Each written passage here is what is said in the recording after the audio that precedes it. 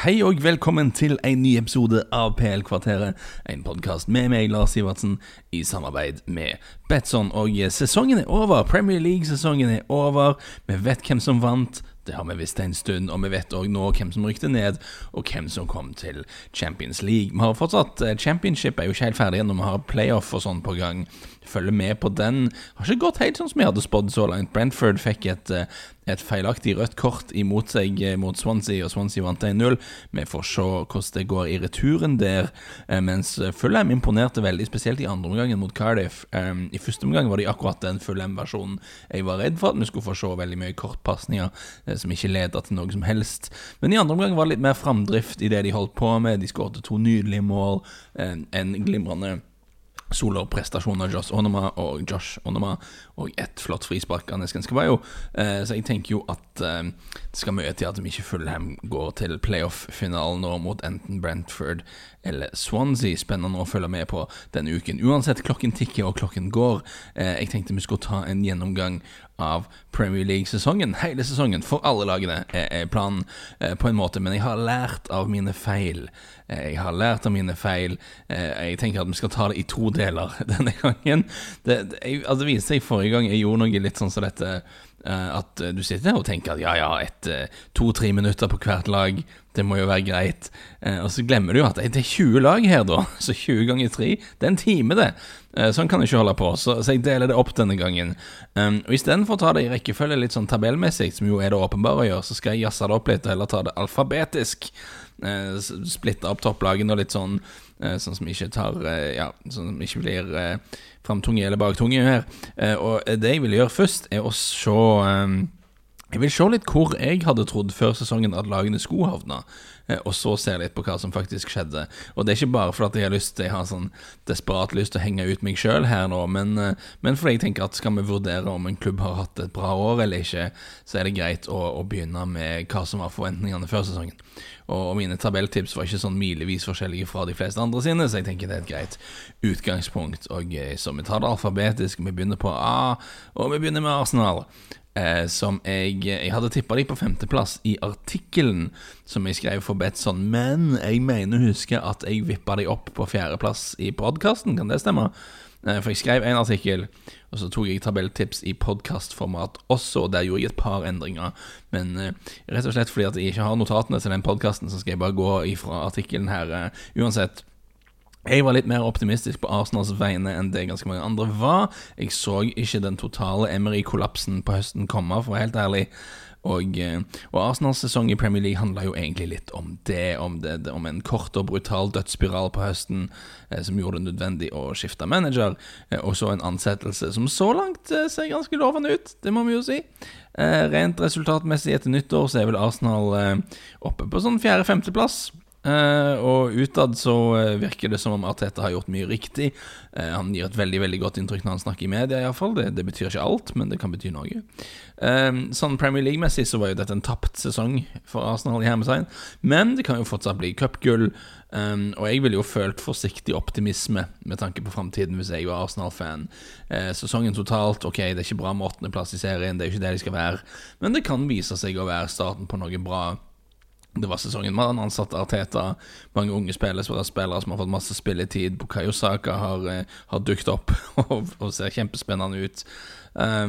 Par endringer vi hadde jo det i en podd for ikke så lenge siden. Det er ikke så mye som skal endre seg på den stallen før jeg synes det begynner å se ganske spennende ut. Og igjen, poengsnittet, spesielt etter nyttår, har vært veldig ok, så kanskje begynnelsen på et eller annet for Arsenal om en skuffende sesong totalt. Neste lag på alfabetet, Aston Villa. Jeg tipper vi på 17. plass, de kom på 17. plass, og akkurat dette at jeg har rett kommer ikke til å være et gjennomgående tema i disse poddene.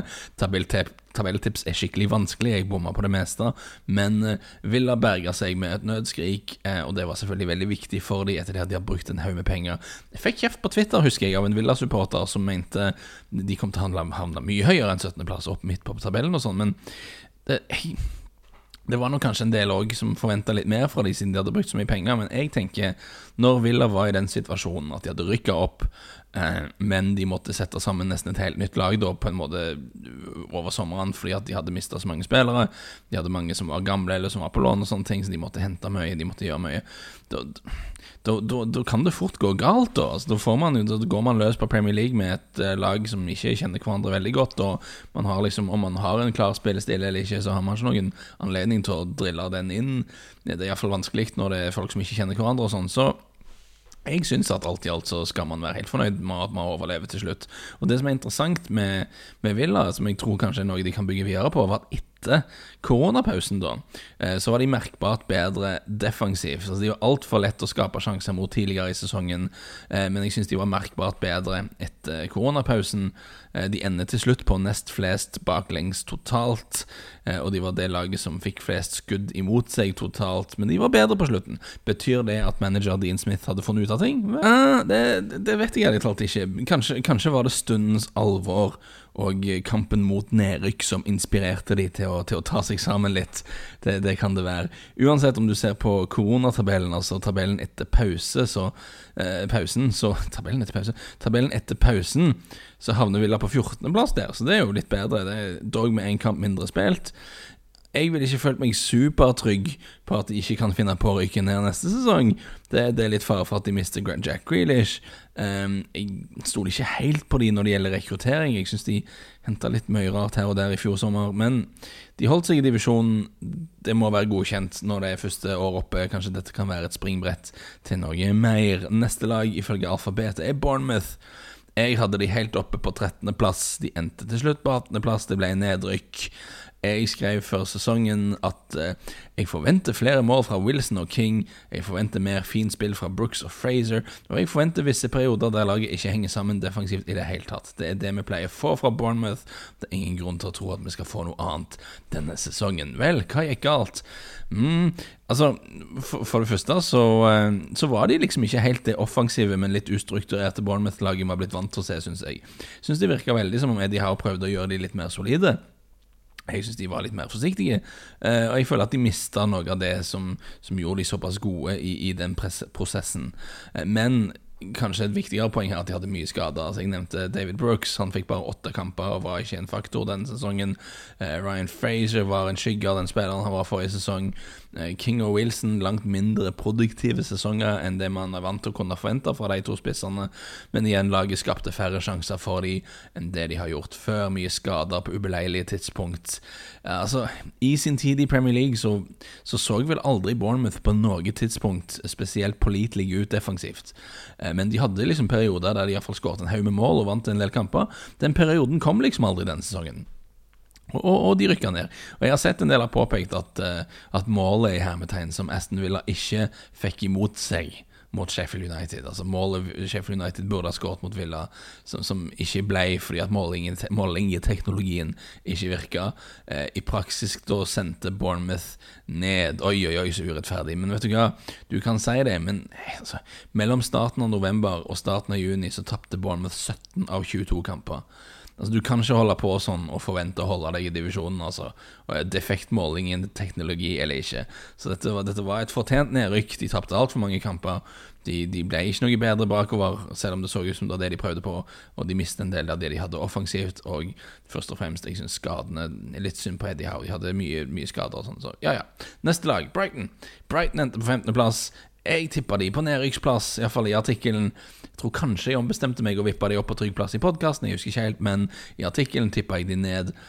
Og igjen, jeg skal ikke sitere meg selv alt for mye, men jeg gjør det her for at det er litt relevant det jeg skrev. Det er herlig at Brighton har tatt sjansen på Potter, at de ønsker å utvikle laget videre fra Hutons litt gampete spillestil, men det slår meg også noe som veldig fort kan gå veldig galt, og selv om jeg håper jeg tar kjempefeil, så mistenker jeg at det ender med nedrykk. Så gledelig å registrere at jeg personlig tok feil, i hvert fall. Graham Potter har prøvd å gjøre Brighton mer spillende, og noen ganger så ser det litt overambisiøst ut det de holder på med. Jeg er ikke sikker på om Brighton egentlig har spillere fortsatt til å drive og spille seg ut bakfra hele veien, som de hele veien skal gjøre, men de ender på trygg grunn. De har noen spennende folk der, og jeg er veldig spennende på mye spenning i en paragraf her nå. Jeg er spent på å se hva Graham Potter kan gjøre neste sesong, om han klarer å bygge videre med dette laget her. En del interessante spillertyper, som sagt. De har kommet gjennom den vanskelige første sesongen med ny stil og sånne ting. Ja, spennende. Kjekt å ha de med videre. Ser de har signert Adam Lallana nå. Det altså i all den tid. Altså, å signere liksom sånn skadeutsatte 32-åringer er jo alltid litt guffent. Men Adam Lallana er en bra kar. Han er en kapteinsemne, fin fyr, og alt dette her spillemessig passer veldig godt inn i det Potter har lyst til å gjøre, med at de skal være bedre med ballen. Er kanskje en fyr som kan gå over i trenerapparatet på sikt, der kanskje det trenger ikke være så dumt det egentlig. Uansett, neste lag er Burnley. Burnley havner på 10. plass.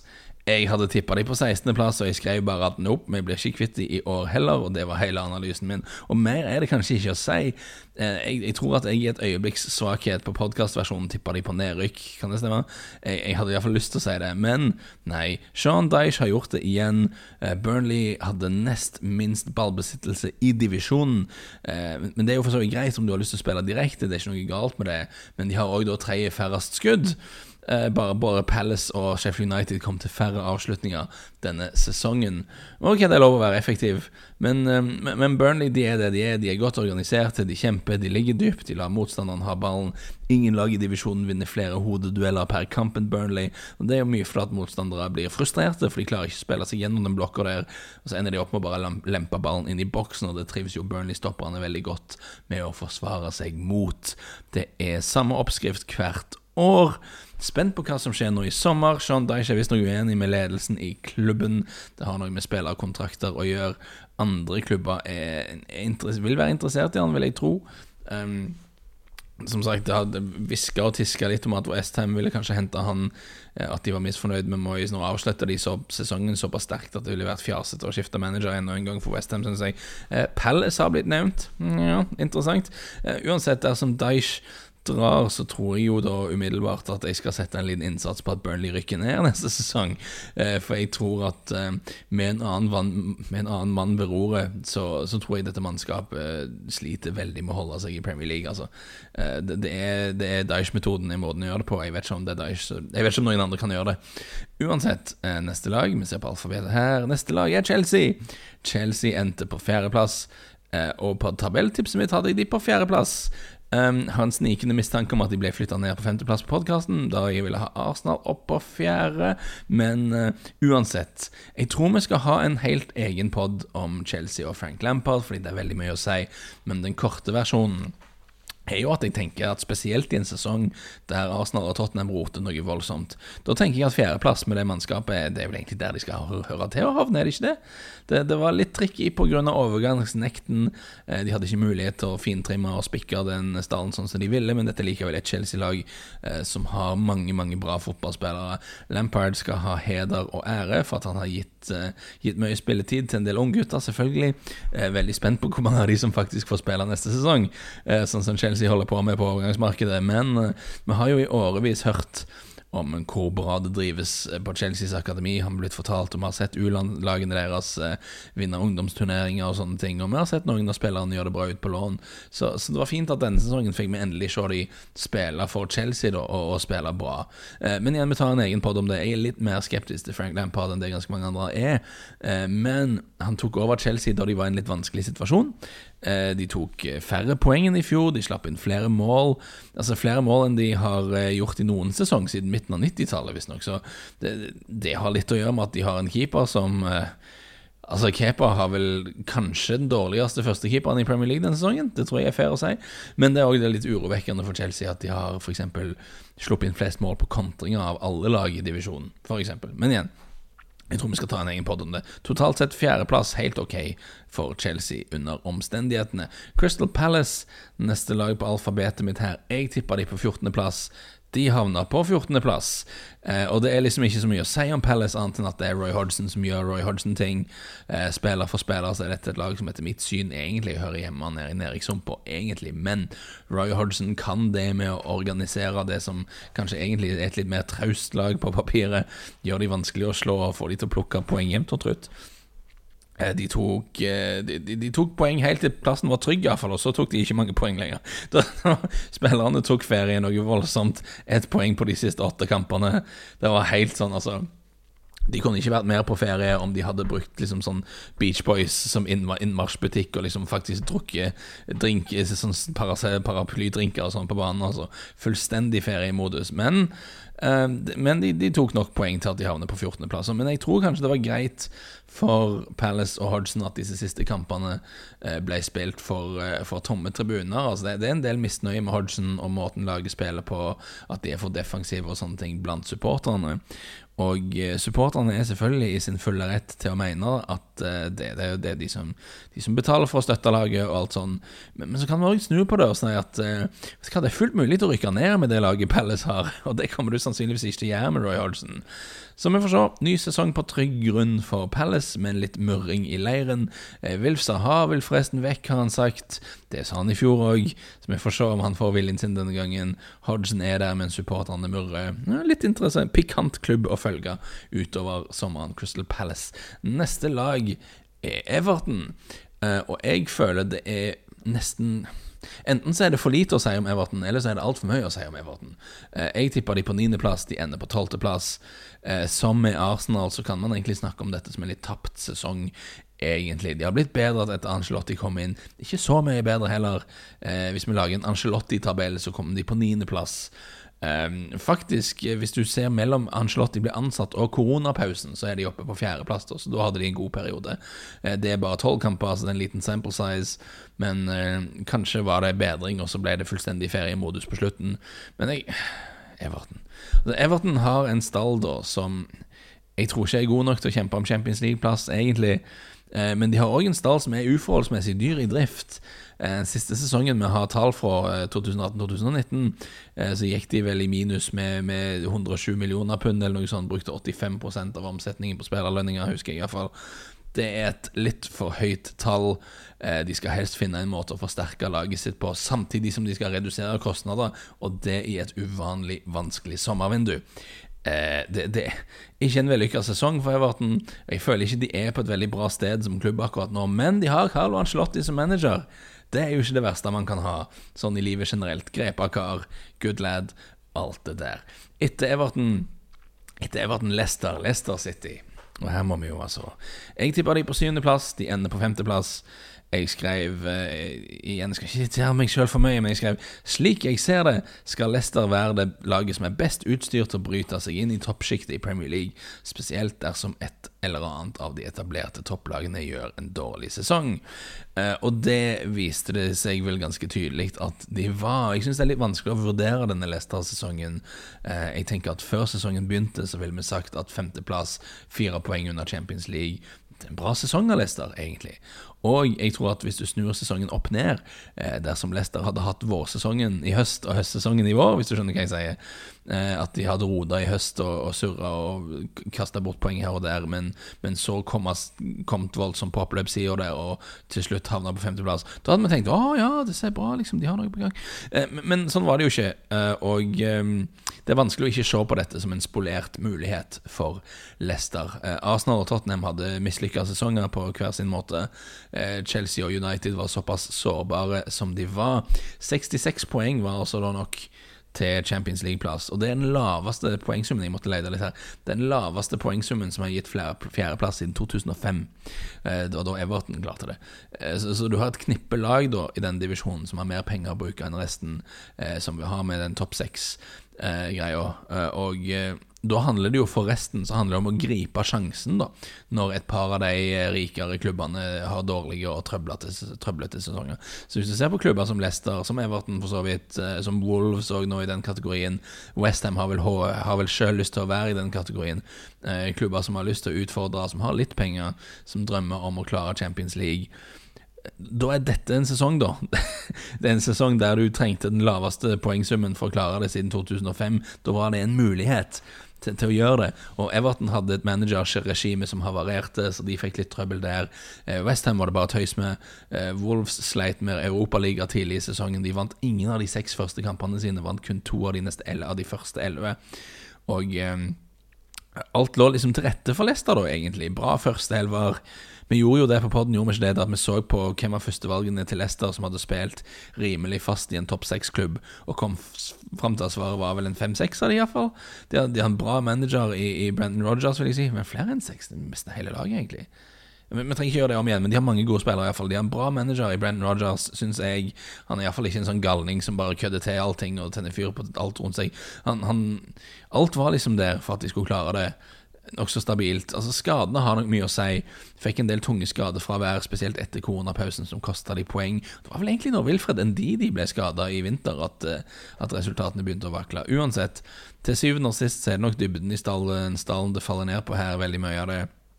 Og femteplass er helt ok for Leicester, men jeg frykter jo at for deres del så vil de se tilbake på denne sesongen som en spolert mulighet, fordi at kanskje jeg tar feil, men jeg tror jo at vi får se en bedre Arsenal-versjon neste år.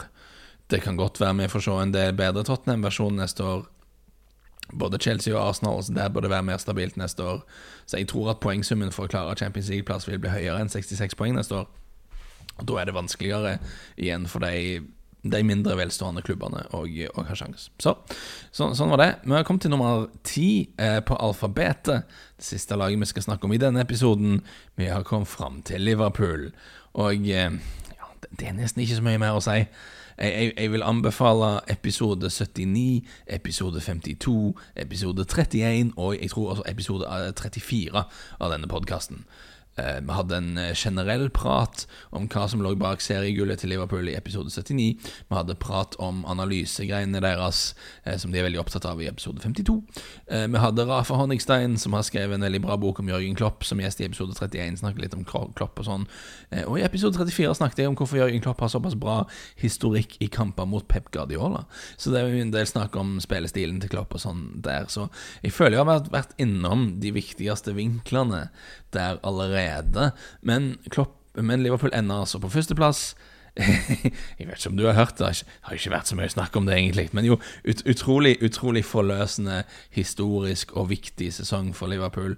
Bryter gjennom et sånn glasstak der. Jeg hadde spådd de på andreplass, mest fordi jeg følte de fikk da maksimalt ut av laget sesongen før, da de tok 97 poeng. De underliggende tallene, sånn expected goals, antall avslutninger og sånne ting, indikerte at 97 poeng sesongen før var litt godt betalt egentlig, og da jeg tenkte at det ville falle av bitte litt. Men i stedet for å falle av bitte litt, som jeg trodde da, så har Liverpool fortsatt utviklet seg. De har fremstått som et modnere fotballag denne sesongen, vil jeg si. Det er liksom mindre tut og kjør. De har litt mer kontroll på kamper. Og det er også et poeng når man ser på antall avslutninger og expected goal og sånn. Liverpool har jo en tendens til å skru de hadde det i hvert fall i år enda mer enn i fjor, synes jeg, en tendens til å skru av litt når de leder 1 og 2-0, så bruker de ikke så mye energi på resten av kampen, og det er nok noe også som Klopp har begynt med fra å være en manager som ble kritisert tidligere i karrieren for å liksom kreve at spillerne skulle peise på 100% hele veien. Så har han lært seg at av og til så må man liksom, de er bare mennesker utpå der, så de har vært en modnere klubb. Bunnivået har liksom vært høyere, for å si det sånn, i hvert fall frem til serien var sikret, og det ble litt sånn serieferiemodus på slutten her. Det synes jeg vi må tilgi de. Det var det 99 poeng det ble til slutt. Det stemmer vel, 99 poeng, så da er det vel 196 poeng over 2 sesonger. Det er helt ekstremt sterkt. Det er historisk bra to år dette her. Og under de fleste omstendigheter så vil det gi 2 seriegull, ikke 1. Men i fjor konkurrerte de altså med et historisk bra Man City-lag som ikke var like bra denne sesongen. Mer om det i neste episode. Et enormt fortjent seriegull til Liverpool. Kjempefortjent, og et enormt fortjent seriegull til Jørgen Klopp. Og igjen, om du er interessert i mer av detaljene bak dette, om du er Liverpool-fan som føler deg litt snurt over at jeg ikke går mer i dybden på det her nå, så vil jeg bare peke deg i retning episode 79, 52, 31 og 34 av denne podcasten. Kanskje vi tar enda mer Liverpool utover sommeren, hvem vet. I hvert fall hvis de gjør noe på overgangsmarkedet, så skal vi snuse veldig grundig på det. Uansett, dette var del 1 av vår episke Premier League-gjennomgang. Det kom en del 2 der jeg skal prøve å si noe smart om de 2 to Manchester-lagene, om Tottenham, om Wolves, om Sheffield. Det blir vanskelig å holde tiden nede på den podden. Veldig flaks at jeg i hvert fall ikke prøvde å ta alle i ett. Det hadde vært helt sjanseløst. Men del 2 kommer senere denne uken. Og vi skal se på hvem som vant FPL-ligaen. Vi har en fantasy-liga som jeg har helt glemt å snakke om på podden. Den åpne lukka internligaen. Den ferdig, og vi har fått en vinner. Og jeg sa jo før, topp 4 skal få bestemme et tema til en episode av podcasten. Men jeg har vetorett, altså. Bare ikke noe sånn Sean Dyche-episode eller noe sånt skal vi ikke ha.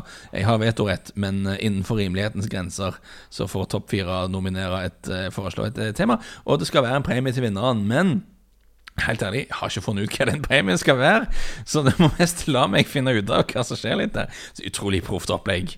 Men jeg liker det. Jeg synes det skal være sånn. Jeg synes dette en sånn kassebil-podcast i mitt hode, og sånn skal det fortsette å være det. Sånn jeg vil ha det.